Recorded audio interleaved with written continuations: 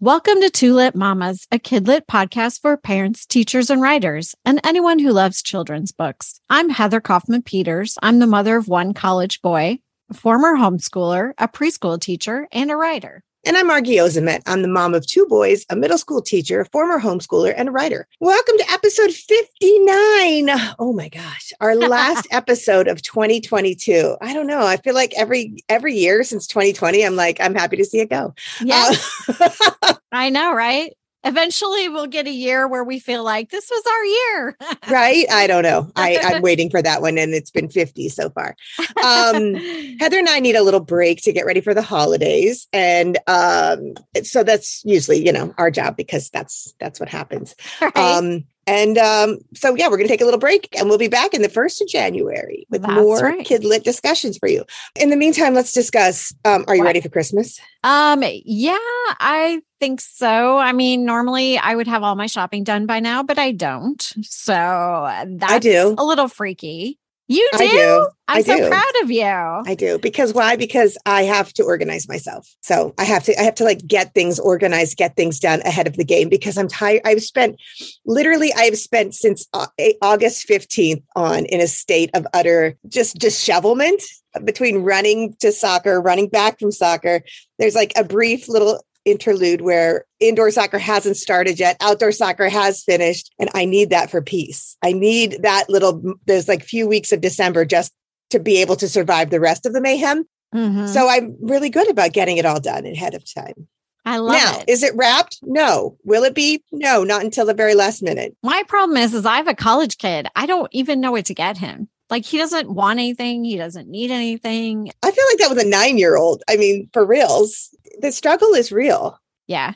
I mean, it's kind of nice, I guess. We don't have to focus on consumerism so much. We can just have fun. But yeah, but then when you don't focus on consumerism, you feel guilty for not consuming for them. That's true. I know. Like, if there's not stuff for them to open under the tree, it's a little sad, right? Maybe you should take a trip. Oh, gosh. I keep thinking about that. I would love that 100%. Love to take a trip with my two guys. Just go. That would be awesome. Go somewhere good. Go somewhere where the dollar is stronger. Might I suggest Turkey? There you go. And it's gorgeous there, I hear. It is. It's not gorgeous this time of year. It's just a little bit chilly this time of year. Ooh, I like this idea of talking about like an international trip for the holidays, especially because of the topics we got going on today. I can't wait. I know. I'm really psyched for today's chat. It's a nice little change of pace. It is. We have like a little special gift for y'all. So I can't wait. A gift. It's for Hanukkah, Christmas, anything that you want it to be. It's our gift from us to you. That's great, right?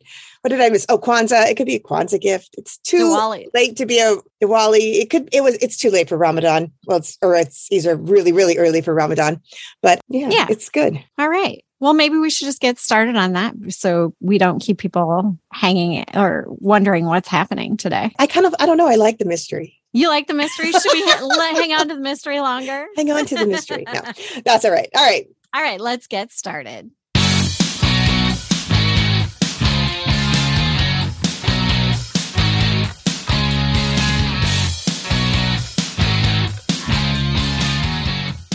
So welcome to our last book chat for 2022. Margie, do you want to share a little bit about this special gift we have for our listeners today, since you're the one that arranged it? I will. I am so psyched for this. So today we're going to have we're going to talk about a book a little bit, but most importantly, we're going to talk to the author. Yay. And this is an author who really speaks my language. It's a book called Parenting with an Accent: How Immigrants Honor Their Heritage, Navigate Setbacks, and Chart New Paths for Their Children by Masha Rumer. It's always Masha. Frequent reference there.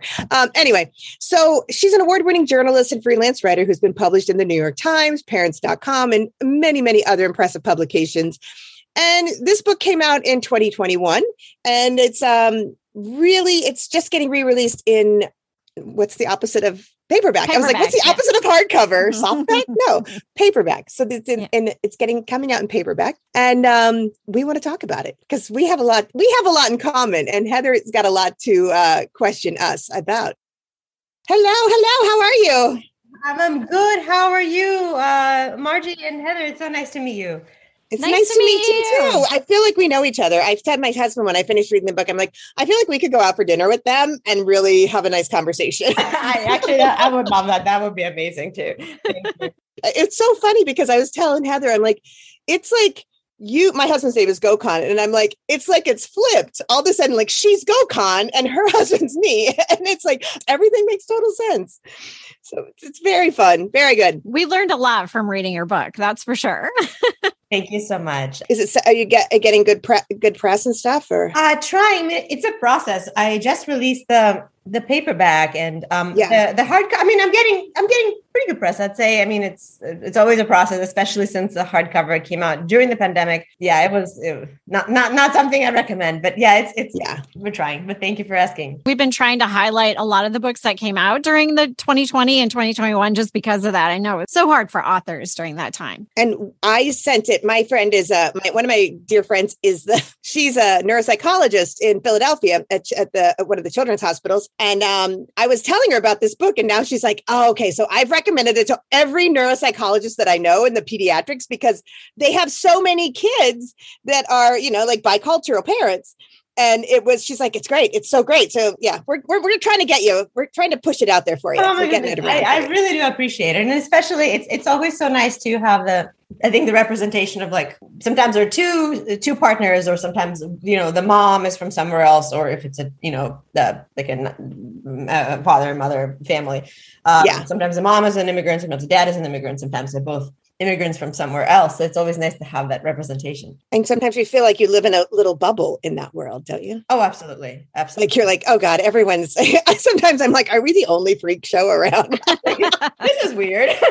Like, okay, everybody. Yeah. Before we get started, Masha, can you give us a little summary of Parenting with an Accent, just so our listeners know what it's about? Absolutely. So Parenting with an Accent is a nonfiction book. The way I like to describe it, it's a book that I wish I had when I first had kids, and it didn't exist. So I decided to write it. Basically, it's a nonfiction book, which is a part memoir about my experiences as an immigrant, and as somebody who grew up in the former Soviet Union, and also as a parent navigating parenting in a new culture as a newcomer. But it's also kind of an anthropological study and a research project. Where I interviewed more than 60 people all over the United States over the period of approximately 4 years, and where I spoke to immigrants who speak 18 different languages other than English at home. So I tried to get a large swath of the population. And I also included tips and just general insights from practicing experts. That includes people who work, in sociology, who look at immigrants, and immigrant psychology, including those specializing in trauma, and especially experts in language acquisition. So mostly professors who teach and practice at some leading institutions in this field in the United States and also beyond the United States. Yeah, it's so well researched. I mean, it is so everything. It is like a master class. And it's so funny because right now I'm teaching essays in one of my 10th grade classes. And I'm like, this is like a master class in how to cite your sources, like how to introduce your source, how to use your source, how to make it look, how does it flow smoothly? Yeah, it's really, and so you said 4 years? Yeah, I mean, so it started first as, it's always, so immigrant identity has always been on my mind, obviously when I moved here, but especially when I started working as a journalist. I've covered a variety of beats. Like I was a general, news reporter for a small paper. Then I had the more of an editorial focus for finance and business, like at Dow Jones Newswires. But my heart was always in immigration stories, and specifically what it's like for us to live in a new country. I did a piece about how immigrants embrace online dating, especially when their cultures are fairly conservative when it comes to that.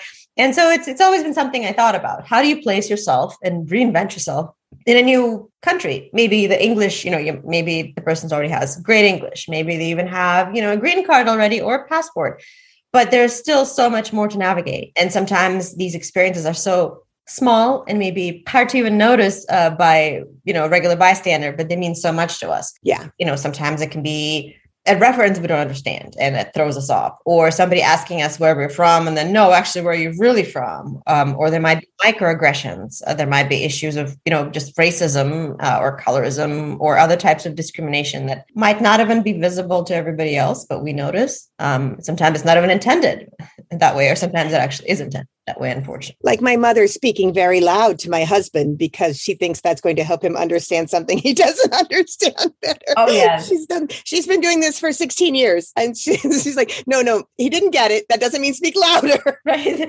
Like my mother-in-law will speak slower, so I get it. But my mom just speaks louder. It's like, no, this will help him get it. No, that's so funny. Yeah, it's actually, I'm rereading the book about my Antonia Beibula Cather, which was written in the middle of the century, but it's about the 19th century immigrants.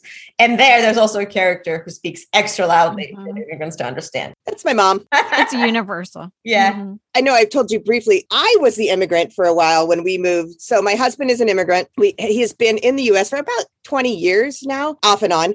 We started out after we first got married, we moved back to Turkey for 3 years. So we got to swap the shoe, for lack of a better term. That's amazing. So we got to kind of, both play it both ways. And I think that was the best thing for our marriage that probably ever could have happened, because it helped me understand everything about help me learn his language, first of all. And I think that it's really hard to have a solid bicultural relationship if only one person only speaks one language. You know what I mean? I think it's really hard. It did also, we were just in Turkey this summer and my kids were totally freaked out. They were like, Mom, I just wasn't ready for that. I wasn't ready for you to just jump in and start speaking Turkish with everyone. That is incredible. You have that level of fluency that you can it's survival. It's totally came from survival because nobody in Turkey spoke English with us, and I had my first baby over there and, you have to, parenting teaches you a lot about a culture really fast. Yeah. Really fast. Yeah. So I think that everyone should live in their other person's culture for at least a longer extended period of time, because I think it brings you closer. It helps you understand. It helps you commiserate because you've been in those shoes. And then, ultimately we decided to return to the US, but we still go back and forth, So I think, we're pretty straight up right down the middle, because I also learned a lot about his culture, his traditions and stuff like that. And it helped me to understand his family better. So I think that, we parent straight up down the middle, as a bicultural family. I tend to be a little more harshly American sometimes, and he gets to be a little more wishy-washy, but we have very Turkish mama's boys as children. And I think there are so many things in the book though that I just kept laughing at him. So let me jump in first. When you went on dates at the beginning to the Russian restaurant, you talk about that in the book, and you went on a date to the Russian restaurant with a couple of different people and then your husband. So can you talk a little bit about that? Because my husband did the same thing to me. He took me to a Turkish restaurant. Oh, wow. And actually, can I ask you first, what was did he have this dish that was the deal breaker that somebody had to really understand before things move forward? Lucky for him, I had already been to Turkey. So I'd been to Turkey before I met him on a research scholarship when I was a teacher in Philadelphia. So I'd already been there, met that, done that. So, but yes, it's raka. If you will drink raka, then you are good to go. Because it's sort of like ouzo. It's like the national drink of Turkey. And if you can sit down and order a raka, you're good to go. And I did. I don't drink it now because it really knocks you down. But yeah, so that was the breaker. Is she really going to be able to handle this? And it worked. And yes, she is. 6 weeks later, we were married. Oh, wow. That's amazing. I love that speed of the progression of things. You need to try the dish, and once you're in, you're really in. Because for me, it's about 3 months as well. Yeah. Well, you know. Yeah. You know. And your husband, you just knew he was fine with everything. He was ready to be Russian. Ready to embrace all things Russian. I should just mention, since we're talking about Russian, my family is from Russia, but also my ancestors are from Ukraine and from Belarus, and we have relatives now, or had up until the war began in Ukraine, and they had to evacuate. So when I talk about Russia, it's filled with a lot of, because then I'm absolutely appalled by the war, and I hope the invasion. Yeah, it's muddy waters right now. Yeah. But just throwing it out there. Thank you. Sure. But yeah, so I came to the United States when I was 13. And by that time I was, a lot of my food preferences and cultural, I guess, experiences were pretty deeply ingrained. And I grew up with a lot of scarcity. So there was very little food to eat. I would used to like stand in line for flour. We used to have coupons that you could only get so much, like a certain number of pounds of, I forgot how many sugar. It was very limited. We had to ration everything, and often we just didn't have things available. So people had to get really creative. Like I remember when the pandemic began, I was like, we got this, here's a can of tuna and here are 5 things you can make with it. Then of course it gets really old and we're like, what is going on? This is no longer funny. Right. It's not just a meme, it's really serious. But so I also, some of my family members lived during the siege of Leningrad, during World War II, where people like ate glue off the walls, and holy man, lots of people perished as a result of that. My family also lived through Holodomor, which was the Ukrainian genocide by Stalin. My grandma was living with the family at that time, and they were very poor. And so anyway, so the stories of poverty and the devastation during World War II and under the Soviet regime after World War II, they were very much with me. So I had almost like this veneration of food. And for some reason, I noticed when I started dating people that it was very important for me that they understand it. I guess in the book, I call it the beat test. It's actually chapter number 2, which kind of tells you how important the food is to me.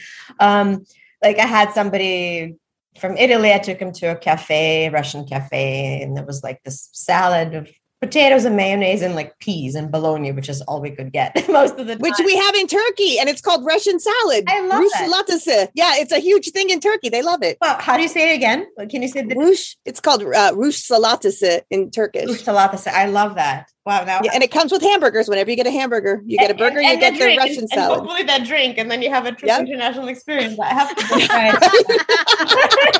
it. Then it's like the whole world becomes your friend. But yes, so the Italian man was like, he took this pea out of the salad. He's like, this is a caper. We grow this in Sicily. And I'm like, this is not a caper. This is a pea. And it's a holy food because it's like one of the 5 foods I grew up with. And he's like, no, it's definitely a caper. I'm like, no, it's definitely a pea. And he didn't even like the salad. So that was like, didn't go out anymore. And then there was this Israeli person I was dating, and he like was aghast by the fact that a lot of the food we had didn't really have a lot of seasoning. And in the Middle East, a lot, you season food. Yeah. There's za'atar, there's like other spices. There's like a lot of like more browning going on with the pancakes and everything. And he's like, what? You just, you eat this chicken and it's just boiled like that. And I was like, yeah, it's boiled. Yeah, I think it's nasty too, but you didn't get to tell me that it's nasty. It's my right. It's my nasty, not yours. It's not your nasty. I mean, there were other like commentary about the food and the culture, which weren't necessarily made me feel very inclusive. And then, so basically there was kind of this, it was very important for me. Of course, other things are important too, besides just food, right? And then when my husband and I went to this restaurant, I was like, I really hope he at least doesn't make fun of my food, because I was so sick of people making fun of my culture, whether it's food or something else. And I ordered this. I took him to this place called the Russian Vodka Room. I used to live in New York, and then at that time I'd moved, and we both went there for like a short trip shortly after we started dating. And I ordered this dish called tsilotka pod shubay. It literally means herring under a fur coat. I love that. I love it. It's like a great image too. Yeah, it's like this, literally like this like pile, this like hot pink pile, just a pile. It looks like a pile, like it's smoothed over in this like semi-dome shape.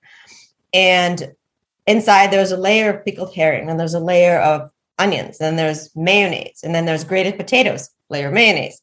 Then there's yummy carrots, mayonnaise, and you see where there's like, it sounds yummy. It sounds so good. And then there's the beets, and that's also covered with mayonnaise. So it's like this sweet, but also very tangy and salty, and just like such a good comfort dish. And we serve it for New Year's Eve and for just general, like for big holidays. And I ordered that dish, and I was like, okay, if he makes fun of this, I just don't know what I'll do. Maybe he's going to just think it's ridiculous, or maybe he's going to start making fun of the herring. But he ate it, and I was watching him, and I was terrified because I really liked this guy already. I was like, well, we can have conversations for hours. I just hope that he does not say my food tastes like, I don't know, badly. So, and he actually tried it, and he's like, and I'm like, oh my God, say something. He's like, yeah. this is a little bit like my mother's cooking. Oh, okay, that's a good one. That's a good one. And then I was like, waiter, come here. And then I ordered another dish, and then I put it, okay, honey, now you try this one. And he's, yeah, that's good too. And I'm like, okay, one more, bring that over. And then the waiter brings another dish. I'm like, well, what about this? He's like, yeah, that's pretty good. And then at the end, as I described in the book, I asked the waiter to take a picture. And then we used that to announce our engagement. So I love that. It's perfect. So yeah, it is perfect. Yeah. I don't think that everyone is, I don't think all people are cut out to live with someone of a different background and a different culture and a different language. I think you have to mesh. You have to find the culture that blends with yours. Like, the background, the person who has a similar culture to yours, if you're not both if you're both not Americans or something. I always joke that I actually just married my father if it's a Turkish version. Instead of a Midwestern Irish guy, I found a Turk who's exactly like my father. But I love that. I love that, actually. Yeah. Uh-huh. Yeah. But it's really interesting. It is interesting. And actually, one thing, I'm sorry to belabor this herring under fur coat. I hope it also spreads the love for the herring under fur coat. As an example, the city where the town where the book begins and where it's based, is a place where I had a lot of, we had kind of like a Russian speaking community, and there were women. So there was the people from Russia, from Belarus, from Ukraine. And at one point we went out together, and one of the partners, this American fiance, said, "Oh yeah, herring under fur coat. I tried that once. It's so disgusting. It tasted like a fish swallowed another fish." And then he described some other functions that I'm not going to talk about here. And everybody just stared. Our jaws dropped. Nobody laughed. Nobody wanted to say anything. We all first stared like, oh my God, did he just say that? And then we all looked at the woman whose fiance that was. And she's like, it's okay, honey, you're drunk. Let's just go home. It's best to be removed in that situation. It is. Oh my goodness. But I remember, and I'm sure the others do too. But anyway, to get back to your, yes, I think it's, I mean, the interesting thing is, first of all, it takes a certain openness, I think, to be married to somebody from a different culture, but also from a different, religion. I think we could say the same about, Catholic or Protestant, or, somebody from the East Coast versus, the West Coast and the Midwest. My husband is from the Midwest. So yeah. Where's your husband from? He's from Ohio. Oh, that's so funny. I grew up in Iowa. She grew up in Illinois. Oh, wow. And she lives in Indiana. We have covered the Midwest right now. Oh, I love that. Yeah, he's from the Toledo area, but he also has relatives over the border in Michigan. They get along despite the Ohio-Michigan situation. I have to say that explains exactly why the herring under the fur coat was familiar to him, because that sounds like every Midwestern potluck dish that I experienced as a kid. I'm going to cry. Every smorgasbord. I mean, herring was important in my family too. You were not a part of the family if you didn't like herring. So pickled herring. Oh, I love that so much. Yeah. And the pickled beets. But I mean, I think I love beets. I think the climate really also dictates it, and the social political situation. Like, potatoes as being the prime, ingredient of the diet, or mayonnaise, and just driving in this brutal cold. I think it just really does something to a person. It makes us hardy. So do you cook a lot for your kids now? Do your kids prefer to eat any of your food, or no? Do they only like Americanized food? Because my kids whine sometimes. They'll be like, oh, Turkish food again? Like, yes, shut up, you're eating it. That's right. This is what we have today. There's 2 dinners. No, they actually do like it. They grew up with it since they were very little, to be honest. So we attended, I gave them beets when they were little. I mean, after when it was safe, of course. And there was buckwheat, which is like a staple of the diet. And so they like the soups. I make a lot of soups.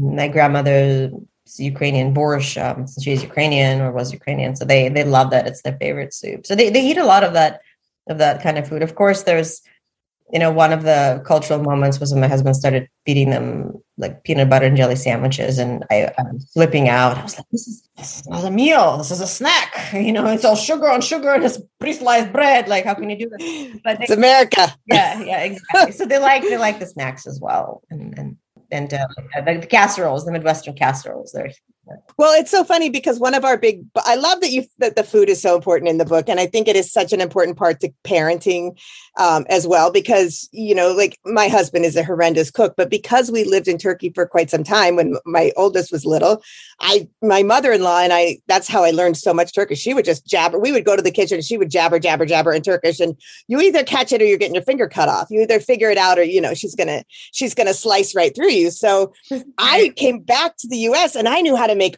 every Turkish dish that was known to man. And when we'd watch television, I could always understand the cooking shows. So I would watch a lot of Turkish cooking shows when I was home with my baby son. And it was super hilarious because I'm like, I'm always cooking Turkish food, Turkish dishes or whatever. But, and it's really important because my kids do, like they learned how to roll grape leaves. They learned how to do all of the, how to make simit, how to make certain Turkish dishes, because I learned how to make it and it connects to our culture. Then when we visit Turkey, their grandmother is like, mind is blown because they're like, oh, we'll help you roll the grape leaves. And she's like, Allah. Like she thinks it's the best thing ever.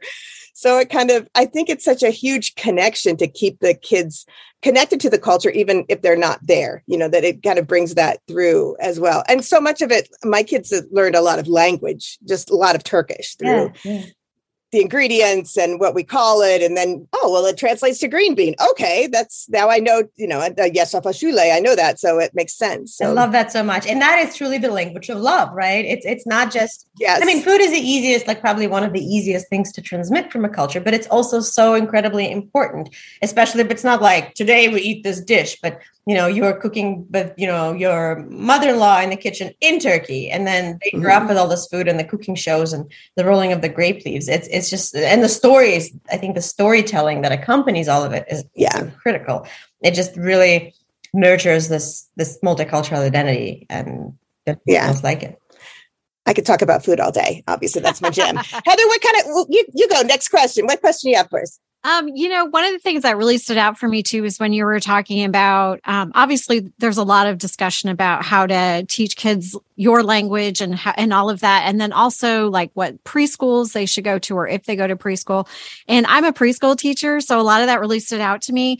And there was one point in the book where you were talking about how some of the more traditional schools from different cultures were very strict with little ones. And then versus sometimes the American schools were a little bit more fun and open. And then in other cultures, it was the opposite experience where some of the American schools were a little bit more strict. So I find that so fascinating. I teach at a free play school where it is all child led. And so it does just look like they're doing nothing but playing. And because of that, and as a teacher, we talk about this all the time at that kind of a school. It's more about setting up the environment and interjecting yourself only when you need to help kids like talk to one another, or appropriate behavior, or making sure no one's going to get hurt and things like that. But yet we don't necessarily sit down and do worksheets and things. And I have had experiences with some like immigrant parents getting a little bit stressed out about that and wanting me to be teaching the alphabet and all the, being a little bit more hands-on, sit-down worksheet kind of school. So it's really interesting to me. I found that whole section very fascinating, but I don't know if you just want to comment on preschools and that kind of situation from your book. Sure. And that is so interesting what you're describing. And I mean, even like free play or play-based environment, I mean, it takes so much work and coordination, especially for such little kids. So thank you. Mm-hmm. Thank you for all your work. And it's not something that's easy to see to other people necessarily. But yes, it takes a special kind of patience. One I do not have. It is very hard. And even now, I observe, people getting feedback, even there's always criticism of some sort in any language, right? Especially toward teachers and school, in preschool or school or daycare. But yes, something that I've definitely observed in general, of course, not true for everybody, is that I think in a lot of traditional cultures, people grew up in very strict environments. There's the emphasis on, obedience, structure. And sometimes when there's this child-led, format, when they're not, look, now we sit down and you don't make a peep. And if you make a peep, you stand in the corner or you get punished, which is something that happened to me. If I didn't sleep during nap time in my kindergarten in the Soviet Union, I'd be put in the corner in front of everybody to stand there, and often in front of an open window in the wintertime. Or being force fed. That's something that also happened to me. Not at all times, and that's obviously not part of that usual protocol, but it's very common. There's, if you don't eat everything, there's scarcity, then you're not going to be able to get out of, you can't leave your seat. You have to finish it all. Or you'll be punished, or like you'll be made fun of by the society and community and shame. It's pretty terrible, and it's not something I do at all with my own children. But in a lot of cultures, that kind of a strict approach is very much espoused. It's part of the ethos. And in addition to that, I think there's also the issue of education being the immigrant's currency. A lot of times when people come to the United States, I mean, some of them might be, they might have some means, but a lot of times and traditionally, we're poor. We don't have a lot of money. We're reinventing ourselves. And even if we do have, our parents are lucky to land a job right away, which wasn't the case for me at all. We had to start from scratch, and we were poor when we came. There's this anxiety that, how do I survive?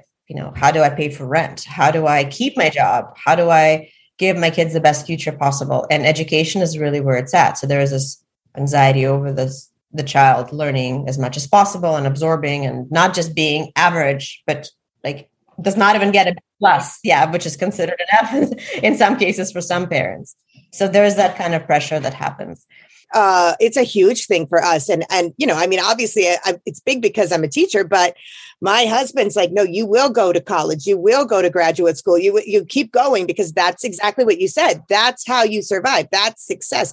If I gave up everything to get here, and it's funny, my husband finished his master's degree at like 46. Finally, it took him like 10 years and a baby in the middle of all of it to get it done, but he got it, and I said, I will make sure. And he took our oldest son. I mean, I was sobbing. He took our oldest son around the campus because he graduated from Villanova. And he said, when I came to America, I delivered pizza to that building and that building and that building. And I drove everywhere, and all these, I had to listen. I was an engineer, and I had to listen to these kids and have them treat me terribly because I was the pizza guy. And he's like, look at now I've graduated from the same place. And it's a huge thing. Like, there's nothing more important than education. It's so, that it's amazing. And congratulations to your husband. I've also been thinking about, like, you've been writing something about this. There is this notion of, there's the education part, and there's also the socializing part and the cultural part, right? And a lot of times as first generation immigrants, we just we have our,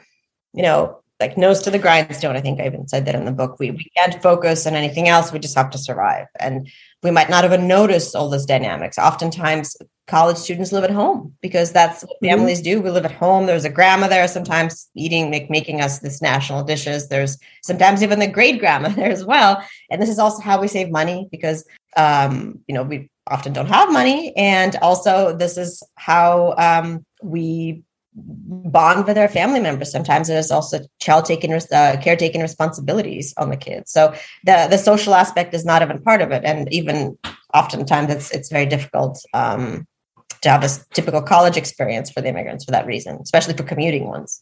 Yeah, I know it definitely helped me to see it from the other perspective, just reading about that. And also, I'm at a co-op school also, which the parents are very involved in. So the teacher's job is not only teaching the kids, but also working with the parents and helping them to understand what we are doing and how it works and that it does work, And so I just felt like that really, not that I didn't understand where the parents were coming from before, but I think it just really helped solidify, that, it's a totally different experience. And their goals are, they're similar goals, but their goals are maybe heightened because of being an immigrant. And I totally understand that and get that. It's just tougher going. And our focus is very much on the social emotional development. And so it isn't so much on learning ABCs, but it's all there. They get it all. It's all, it's all built in really, to our curriculum. So it's kind of fun though, to be able to figure out how to express that and get the understanding across that it all works. Yeah. So. Yeah. And I love that. And there's also, I should mention that, a lot of times this level of focus on education, it can be, a lot of parents take it to a different level and that's what works for them. That's fine. Right. But there's a lot of extracurricular activities involved, or you must write in 2 languages, read and write by the time you're 6, or sometimes people start even sooner, or I see questions and among, I live in a very immigrant saturated area, and there are questions on these discussion boards. Well, where can I find coding classes for my first grader? So it's like, I don't know. I mean, I just get him some blocks. Really, it's going to be the same thing. Like let him build something here, especially because for kids, like oftentimes you get them like this nicest present, and all they want is the darn gift bag to play with, right? Right. Like yeah. Right. They just want to climb in and out. Mm-hmm. But yeah, even just to go back to the social aspect, I remember when I moved here, we were all delivering newspapers with our family, and sometimes I would see my classmates or my schoolmates like looking out at me through the window, and I was so embarrassed, especially as a teenager. I mean, you're already awkward, and like this is just like added on top of it, especially if your clothes are different, or like you're dressing like people used to dress in the old country, or like somebody donated the clothes to you. So that definitely made it harder for me to socialize in the beginning, aside from the fact that my English was just very bad. But yeah, I was that newspaper girl, not necessarily the peer. So that took me a little while to get over that. And, eventually we stopped delivering newspapers, but that kind of stays with you for a bit. You had the unfortunate experience of being in California when Pete Wilson was the governor, sadly. Yeah, he was the governor. And that also feeds into, by the way, that there's nothing wrong with delivering newspapers. I think it's the fact that of course, super old car.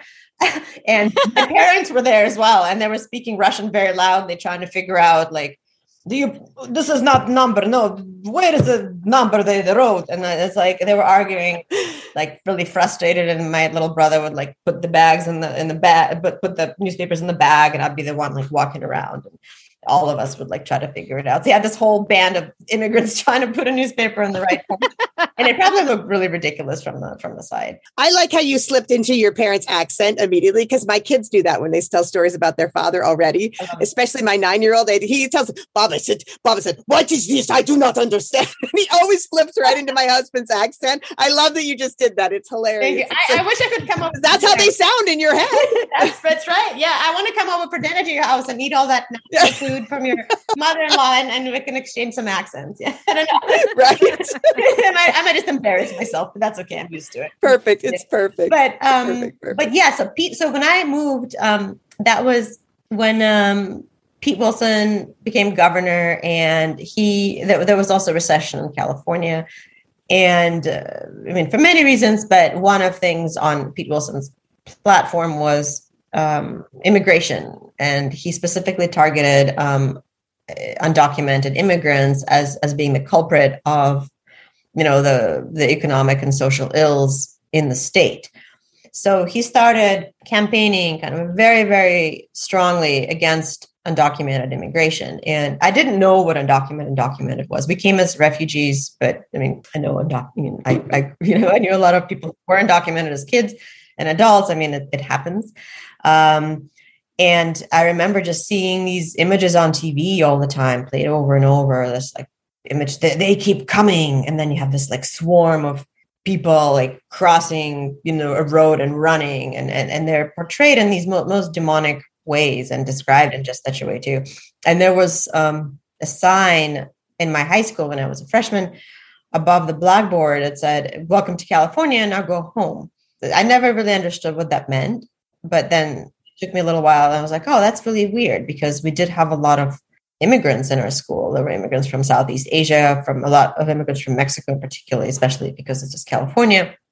And I definitely saw how that, I don't know how things were before, but it affected me, and it affected socialization processes. I remember I used to, when I first started going to school, I was in middle school, and I hung out. There were a couple of Russian speakers, but I tended to hang out in my class with this group of Mexican kids, and they were so friendly, and they always stuck together.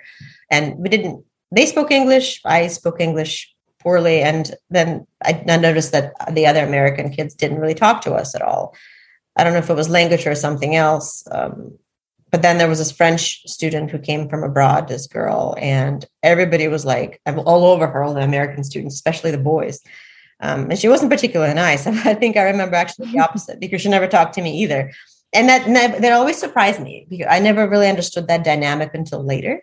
But basically, I was like, this is a language of Cervantes. This is like Mexico. It's like so much history, and it never made sense to me why there was this those ethos, right? Anti-immigrant and assuming everybody's undocumented, which is not the case and doesn't even matter. It doesn't even matter when you're in school and these are your peers learning with you. But one thing I actually, Prop 187 is what I wanted to say, is what ended up passing. Pete Wilson passed Prop 187, which denied public education and medical care for all undocumented immigrants, which was horrible.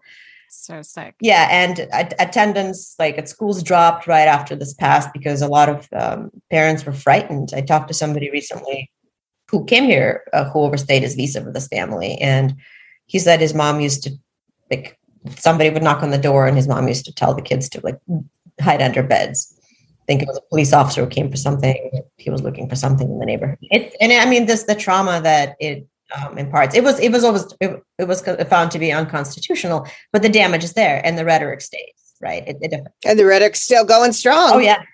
Well, and the fear is just there no matter what, because if it can be there once, it can be there again. Right. I mean, it's just terrible experience. We've read a lot of, we've focused mostly on middle grade books on the podcast.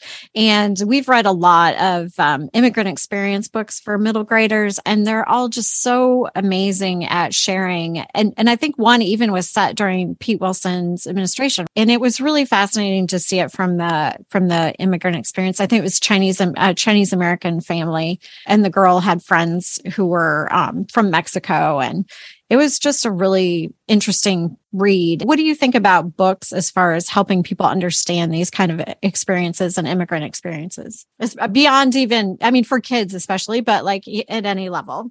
I am all for it. Absolutely. Books is how we relearn, about not just about our heritage and values and important lessons, but also just about the diversity of human experiences, including in the United States. Representation in books matters for everybody. I remember just, when Junpo Lahiri was huge because she was considered to be one of these mainstream immigrant writers, even though she was born in London, I think, but she centered the immigrant experience, especially for the Indian diaspora population. And then there was Lara Vapnyar, who wrote about the Russian-speaking immigrant experience. So that was just starting to become mainstream. And that was, 20 years ago or so. So it's fairly new that we're seeing this influx of immigrant writing, nonfiction and fiction. And I'm incredibly grateful. And just looking at my kids, even, I read them a lot of books from the former Soviet Union. I even bought some on Etsy, the old editions that I grew up with, because we couldn't bring them. We could only have 2 suitcases when we immigrated per person. So we left so much behind. And I tried to buy some of these similar books with old editions that I grew up with, and they're beautiful. And the kids love it. But even now, when we read something to them about the Eastern European immigrant experience, or I don't know, a child from India or a child from China, or somebody who's growing up Jewish and celebrating a Jewish holiday, they either say, "Oh, I can see the joy in their eyes. I see their eyes light up," and they say, "Oh, it's just like me," or "Oh, it's just something that we heard," or "This is just like my friend." So even if it's not just about them, and makes them feel validated by having these books around and empowered, it also teaches them that the world is huge, and then there are other people that are different, and they need to have a voice, and they're not aliens. They're people just like us. Which I think is huge, because I think they feel like aliens sometimes. Like my kids, even oftentimes, I noticed the biggest thing for them was that they don't call him they don't call him dad, they call him Baba. And they've always called him Baba since day one, but it always throws them at school when they're like, well, what do I say? Do I call him dad because everybody else has a dad, but I have a Baba? And even the littlest things, that kind of makes them feel like, well, I'm kind of weird, Yeah. They don't have a lot of family here. They get to go to Turkey on vacation, but it really is just a trip to grandma's. So I think it does make kids feel a little bit like, am I the only one like this? So seeing that in a book and reflective of something that's a reflection of what their life is like is fantastic. Absolutely. And then I noticed they also want to bring those books and share them with their class. Yeah. Especially for, those sharing days or tell me about your heritage. It makes them really excited. And that excitement just translates. And especially, just if I can throw in there, kids are so incredibly smart. And obviously, and they understand these social dynamics, even if we think that they don't. And that really impacts culture and especially language transmission. So even like kids in preschool, like they observe maybe they're the only speakers of that language, and maybe nobody else speaks it, and they don't want to stand out. So they'll try to maybe resist it sometimes. And that's true for teenagers as well.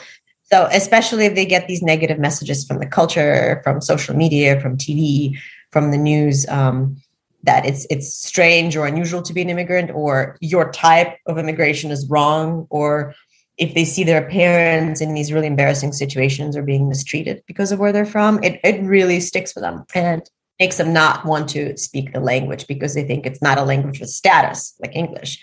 Maybe they think it's a language that's associated with poverty or with negative imagery in the news.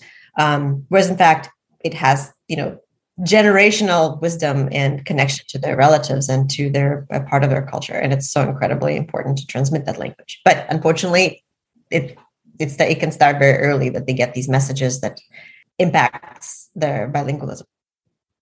Yeah, we definitely had that. Although once when they figured out you could use it as a hidden language, sort of like a secret language, they were more game to work on it. I noticed that, like, I loved it when we first came back to the US. I could say, like, to my child on the playground, like in Turkish, hey, watch out for that. Don't go near that kid. He's got a runny nose or something. And you could yell it at him in Turkish, and he was the only one who got it. Or you could also yell at them so that they knew that they were in trouble because the only woman yelling Turkish at them was their mother. I love it. So like, there is some power in that bilingualism. Yeah. If you have, so it depends on what language it is, but there is power and you can use it for good and evil. Definitely. At one of the talks I did, recently over the summer, there was a family where the dad was American and the mom was born in the former Soviet Union, and she tried to teach him Russian.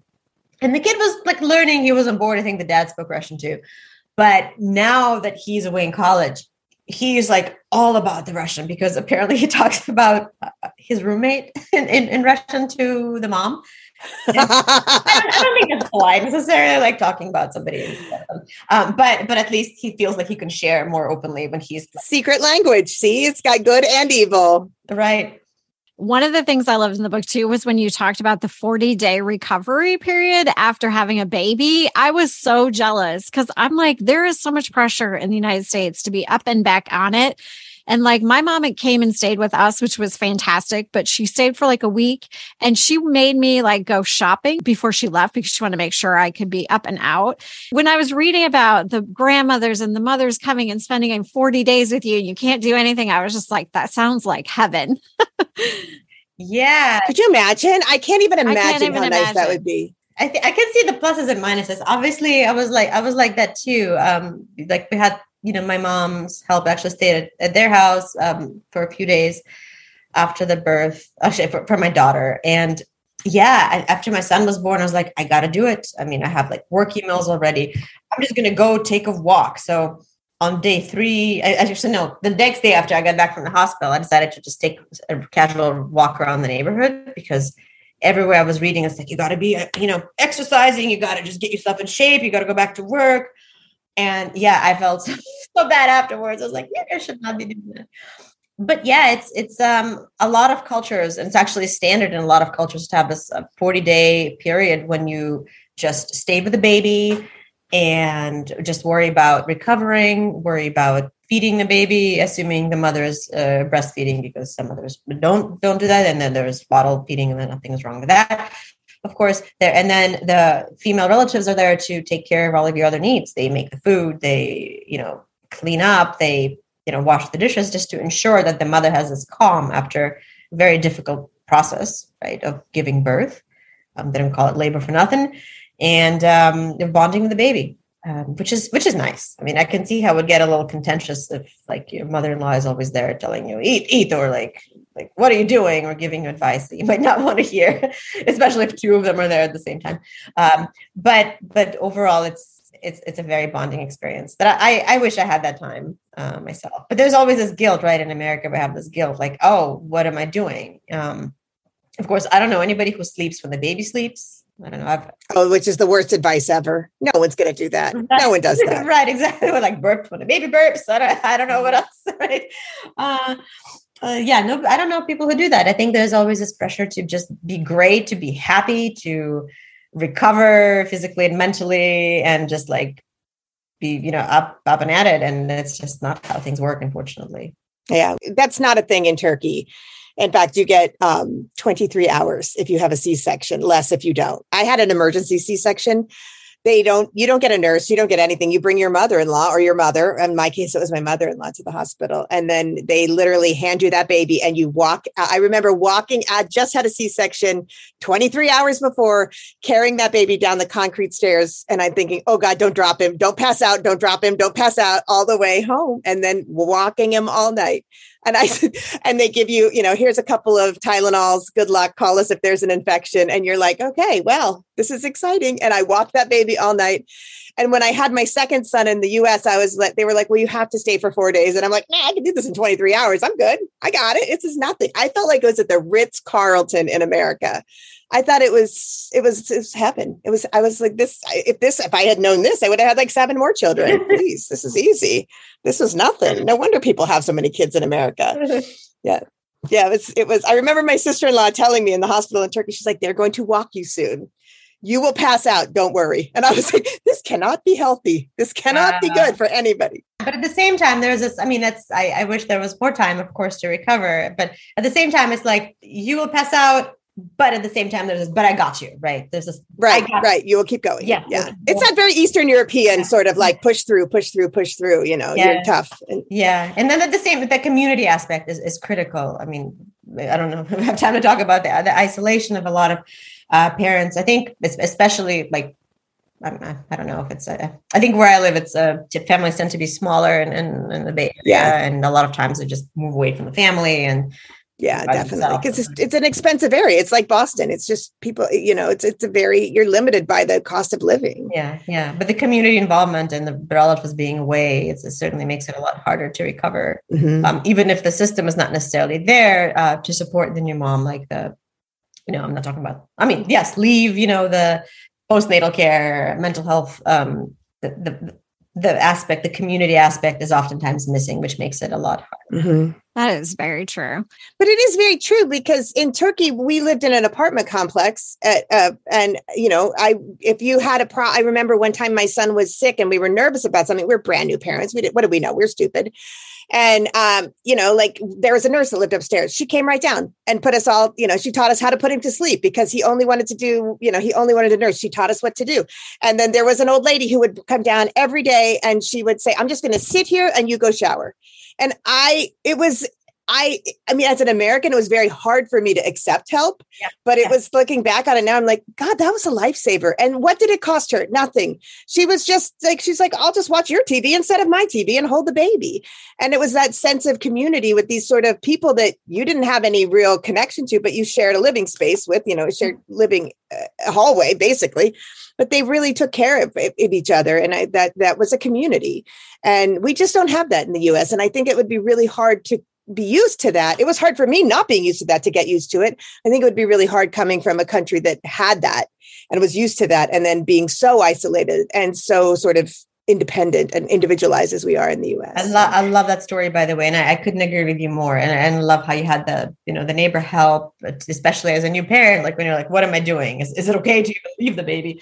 I remember when I was growing up, my grandparents lived across town, both sets of grandparents. So they would regularly still come and help, but we had neighbors that would watch us. Yeah. One neighbor, like I grew up on the 9th floor in an apartment building. On the 10th floor, there was a woman who cut our hair. I don't know. She probably took money. It wasn't like free, but she watched us sometimes. We had a neighbor on the 8th floor who watched us. We had a neighbor next door who was a former nurse. So I think also gave us sometimes some advice if one of us was sick. So it was, and others in the building as well. So it was a lot more cohesive and a little bit easier. I wish we had that, but I also must say, I don't like my neighbors enough for any of that. So maybe that's that happens. I do. I have good neighbors. So I have to. You do. I have to say you do. I have fantastic neighbors that helped a lot. Yeah. That's wonderful. two more questions. Can I ask my two questions real quick? One of them is, I loved the section about, like you were talking about, like things you bring from the old country. And you mentioned like washing the baby in vodka, things you were like, you know what, I'm going to draw the line. Maybe this isn't the best thing to bring from the old country. What is one thing that you brought from the old country or came from your cultural, you know, like the culture of your family that you found was really helpful in the US that maybe people in the US wouldn't have done? Oh, just one. This is so hard. And by the way, when I started writing the book, I didn't even know what that was. It just came to me so naturally. So like, it wasn't like it was just subconscious. I think the food to me is very important. I hate to belabor the point. Maybe I'll add one more, but the ability to it's often hard to find time, obviously, to make homemade meals. We have so many responsibilities, all of us. But I think the ability, like the soups, I think the soup is a big deal. It's really huge where I grew up, and it also makes it easier for them to eat their vegetables. Did you feed them soup? Was that their first food? Among them, I think the first food was like applesauce or like avocado or like. Because that's the thing in Turkey too. The first tarhana çorbası, I don't even know what it translates to. It's a kind of soup with noodles in it. That's the first thing you feed them. Oh, I love that. Yeah, I don't know who thought giving a baby soup was a good idea, because it was enough to kill me. I'm like, could you just stop? It was everywhere. What are you doing? Like soup's everywhere. And then I'm sure your Turkish relatives are like, what, baby-led weaning? No, that's the norm. That was the norm. You just feed them what you eat. They eat what you eat. And like, you know, like baby wearing on all this stuff. I mean, my oldest is almost 15, so it's been a long time, but I would tie him on because it wasn't safe to push the stroller in the city. Somebody's going to run over him. And we didn't even have a real stroller. I'd tie him on. He ate what we ate. He was raised like a typical Turkish kid. And we came to the US and we didn't have a car seat either. You know, they don't have those in Turkey. And we came to the US and there was like, everybody's talking about baby wearing and baby-led weaning. And I'm like, wait, what? Or co-sleeping too. And I'm like, he didn't have a bed. We couldn't afford a bed for him. He slept between us. Right. So all these things that everybody thought were trendy were just how the Turks raise their kids anyway. So right. There's no Gerber. There's no Gerber. There's no baby kangaroo pouch or whatever. You just tie them on, you know, and off you go. What method do you follow? Yeah, that was a huge shock to me when I started, when I became a mom, because I didn't grow up with anything. Like I didn't have baby. I think there were like little baby foods, like little jars. And, but I don't think I had that, like, I don't remember any like baby devices or. No, we didn't have any of those. Yeah. So it was really strange for me to try to, it was overwhelming a little bit to try to learn them. And I mean, some of them were great, but a lot of times it was a sense of overwhelm. It's like, is it really necessary? Yeah. And I think in a lot of cultures, it's just comes with the territory. I think there's not as much, I don't know if it has to do with wealth or I think it's disposable income. Yeah. But it's also like, it's just, you know, it's just a fact of life that some families have kids and then they just kind of integrate them into the family. And it's not seen as this, you know, like something out of the ordinary. And so they eat what the adults eat. I mean, probably not steak, obviously, right? Yeah. And then they just kind of, you know, relatives take care of them when the help is needed, or somebody can watch them. And it may be in a little bit, it's a little bit more cohesive. And so soup for me was a big deal, like for some reason, because it's very comforting and it's also recipes from my family, and it gets them the vegetables and the broth, and it teaches them to eat as well. And they really enjoyed it. And they still do love soups. It's part of like most of our meals for dinner. So that's probably one thing. I don't know if it's a good thing, but I'm always worried that they're cold. Like freak out. I remember that's my husband too. He always is like, are you sure they're going to be warm enough? Yeah. So I tend to overdress them a lot for different inclement weather situations. I remember when my daughter was born, I took her outside because we have to take, in my culture, the baby has to be outside even in the wintertime and nap outside because they get fresh air and they get kind of like weathered. I don't know how to use that word properly, but kind of acclimated to the seasons. And it's supposed to be here in the northern countries. It's common. And I remember I took her outside, but of course she was bundled up. And then I came back in and I had this conniption. I called my mother. I was like, oh my God, Mom, like she was without a hat. And mind you, this is California. And this is like early October when it's the heat wave. This is our summer happens in September and October. And she's like, I'm sure she's fine. I'm like, but no, she was not wearing a hat. She's going to get sick. So like freaking out for the next 2 days, always like touching her forehead, making sure she's fine. And slippers in the house also is another big thing. Oh, I was going to say that slippers in the house is a must. Yeah. Always have to have slippers in the house. Do not wear your shoes in the house. Always wear the slippers by the back door. Yes. They might not fit you, but you must wear them. Yes, you must wear them. And if you don't have them, you will come in and somebody else will give them to you in that house.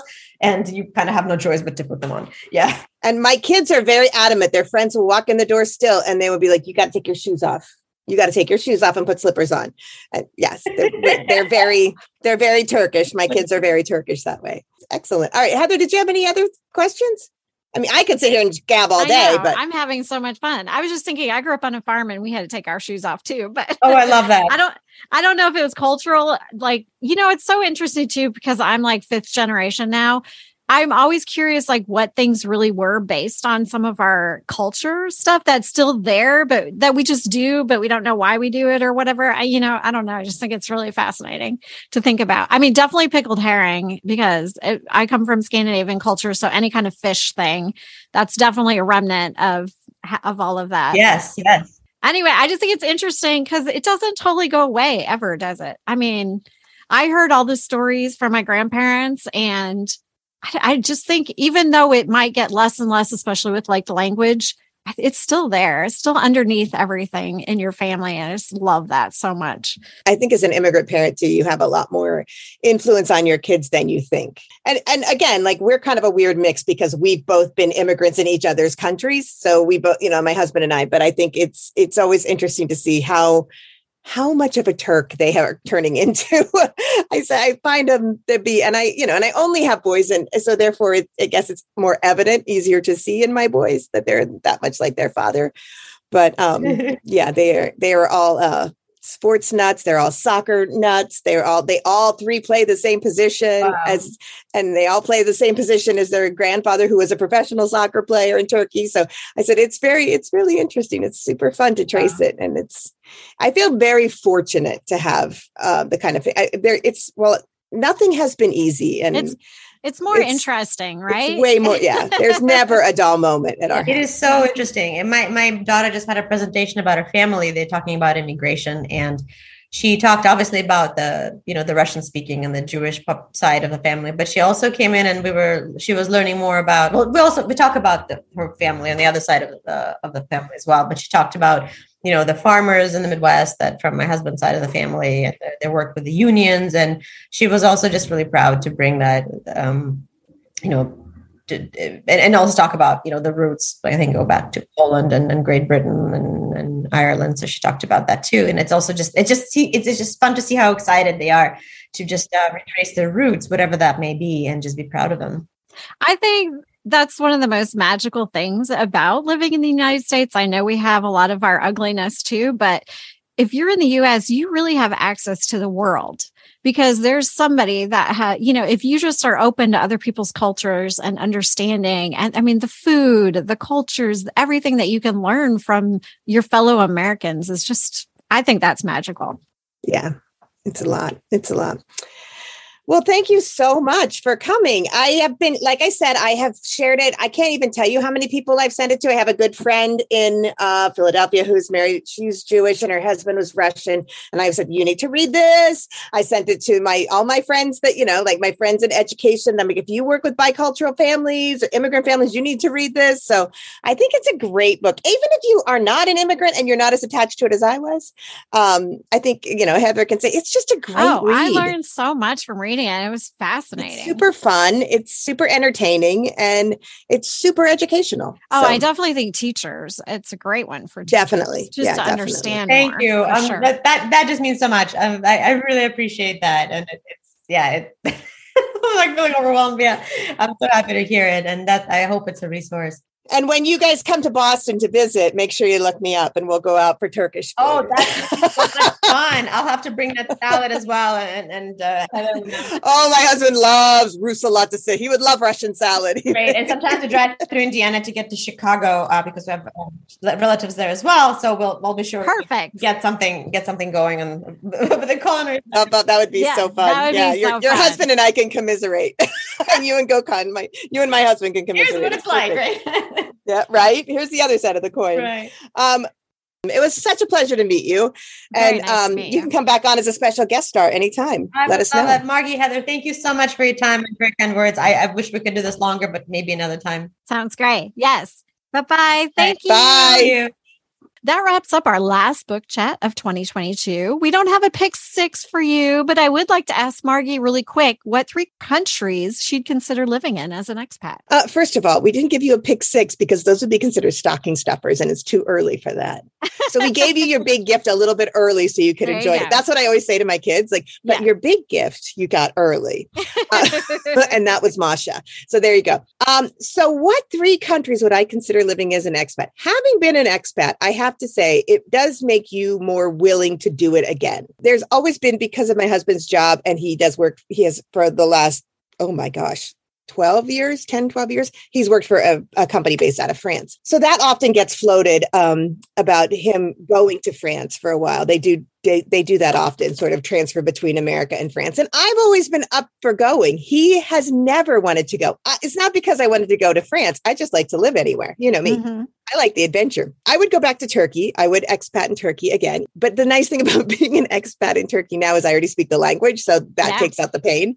And the other thing about it is I would not have to worry about bearing children there. So that's already been done. Past that. You're past Right. that. So that's already been done over that. Don't have to worry about that anymore. So that would put Turkey back in, and the family's there. So it probably wouldn't really count again because it's too easy, but I will take it. I would also say I would go back to Ireland. I love Ireland. I love it very much. What's your family heritage, right? Yeah, that's where the family's from. So again, I'm kind of like cheating by going back to someplace that is familiar. So my third pick, I want to go to Andorra. I've decided to become an expat in Andorra because it's so teeny tiny. It would be like Rhode Island. I love it. I think it would be fun. I would know everything about it. I would get along well. I can't imagine there's a lot of expats there. I would be one of a kind. Would be a big fish in a small pond. There you go. So that's where I would go. Yes, Andorra. I love it.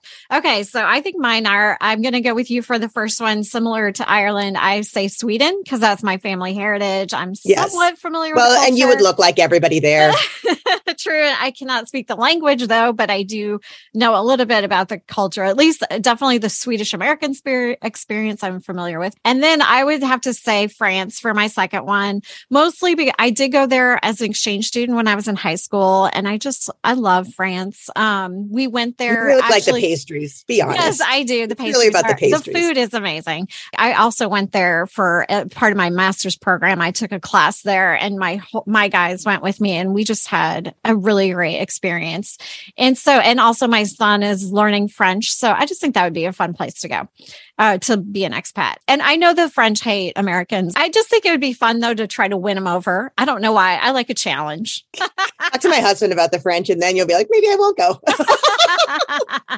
And then my last one is Peru. I love the Spanish language, but also just there's something about Peru. The archaeological history there is so fascinating to me. My grandparents actually went to Machu Picchu when I was a kid, and I just have always had a fascination with Peru. We've had foreign exchange students who were from there. We used to take groups of kids there from one of my old schools. I never went because they were high school kids and I was in the middle school. But yeah, they always used to have a great time in Peru. I've always wanted to spend Christmas at Machu Picchu. I think that would be so cool. But anyway. I would like to, I would like to amend mine and say, instead of Turkey, I'm going to go to England because I really love a good British mystery. And I feel like I could be like the expat who comes and solves the mysteries in the village, sort of a la Agatha Raisin, but she's American this time. England is obviously at the top of my list, but I thought I'd leave it off because I feel like it doesn't count. The language. Yeah, I feel like it doesn't count. I would also go. I would go to an island too. Ooh. I think that would be a good one too. I would go to some island, Caribbean or like the Canary Islands or somewhere, and then that would be a good option too. I love it. All right. Well, Margie and I will be back in January with our 60th episode. Thanks so much. Just for when joining Heather us turns 60. Stop it. Not even close. Thank you. If you like what you've heard, please leave us a review and share us. It can be your little gift to us. We'll love you forever. We're exchanging. We're Secret Santas. I like it. And if your review's bad, Oh my God, Krampus. I'm going to send Krampus to you. That's what I'm going to do this time. If your review is bad, Krampus is coming for you. And if you want to join us twice a month for Kidlit discussions, please subscribe to the Two Lit Mamas podcast through any of the places you get your podcasts. And if you want to find out what's happening in our little worlds, you can follow us on TWO Lit Mamas podcast on Instagram, Two Lit Mamas on Facebook, and on our website, www.twolitmamas.com. Happy holidays. Happy holidays. Bye. Bye.